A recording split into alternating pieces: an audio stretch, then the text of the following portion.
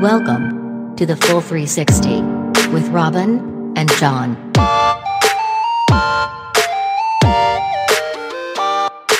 Robin, have you ever felt like the world's just got it in for you, and no matter what you do, nothing's going to change it? Who have you been talking to at the world, John? I feel like that was almost like a commercial. Personalized to you, Robin. Sorry about that.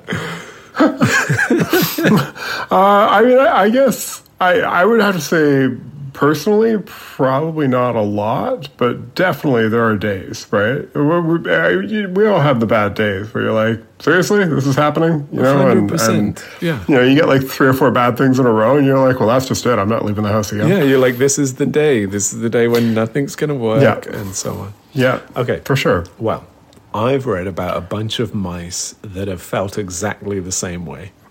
Oh, no. Not the poor mice, John. These poor mice. In fact, probably a lot of mice have been through this experience. Oh. You're curious, I can tell, so I'm going to tell you all I'm kind of about sad for the mice. I don't even know what's happened to them yet. Okay. One of the most common experiments done on mice that relates to depression is something called learned helplessness. There's a few different ways to do this experiment, but one of the most popular ways to do it is you take 2 groups of mice, put them in these boxes where you can give them shocks, little electric shocks, and then one group of them have access to a lever that opens an escape hatch, and the other group doesn't. It's pretty sad. Okay, I'll carry on. Pretty dark, man. After about 45 minutes to an hour of this, let's call it torture, the mice are given a day off to rest.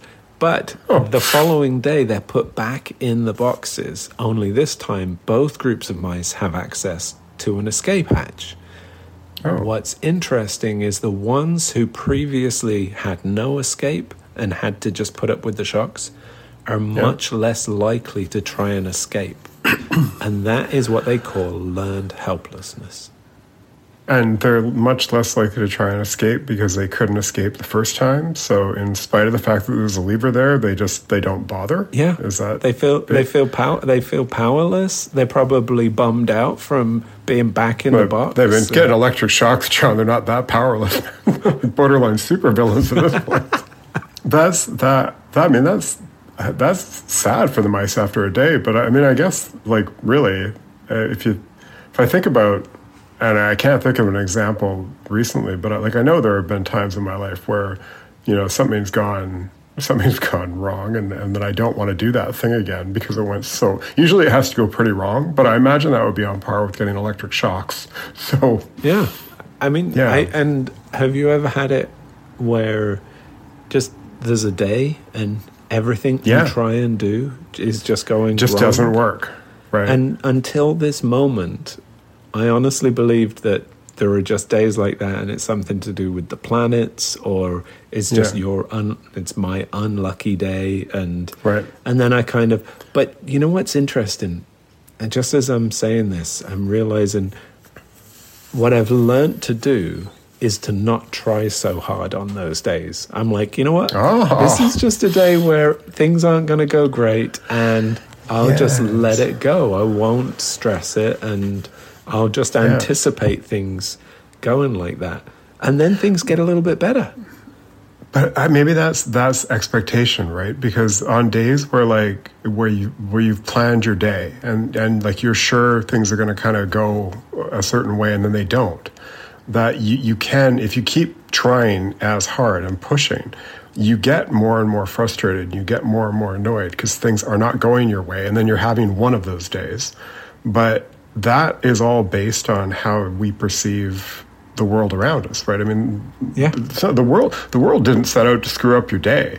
It just, by virtue of maybe missing a light or not catching an elevator or whatever, any one of those, cliched ideas, things will change, and maybe they just don't go the way you expected them to. Well, and now I'm thinking it's like maybe it puts me in a frame of mind that then isn't as ready to acknowledge the things that are going right, or how you can suddenly start looking for the things that are wrong. Yeah. Oh, well, look, now this person's being like that, or... It's like when you go to do something and somebody, like you kind of expect that person to, whoever that is, this hypothetical person says, oh yeah, that's not going to work, right? Like based on what, right? Like if you haven't tried the thing yet, like based possibly on their previous experience or based on what they think they see, but there's that can be as bad as taking away the lever. Right, like that. So these are maybe mini bouts of learned helplessness, mini bouts of depression, and as soon as we can relax and let it go a little bit, we can take that power back and find that lever inside of ourselves to escape that experience of the world's got it in for me today and everything's gone to hell. I think you said it in a previous episode somewhere. You talked about kind of leaping your foot off the gas a little bit, and just kind of slowing back. And I think that would be applicable here, where we just, you just relax, just take a step back and have a look at what's actually going on, instead of turning it into a frustrated mouse without a lever and without a trapdoor. It's just decided that it's not worth living anymore. That's the way out right there.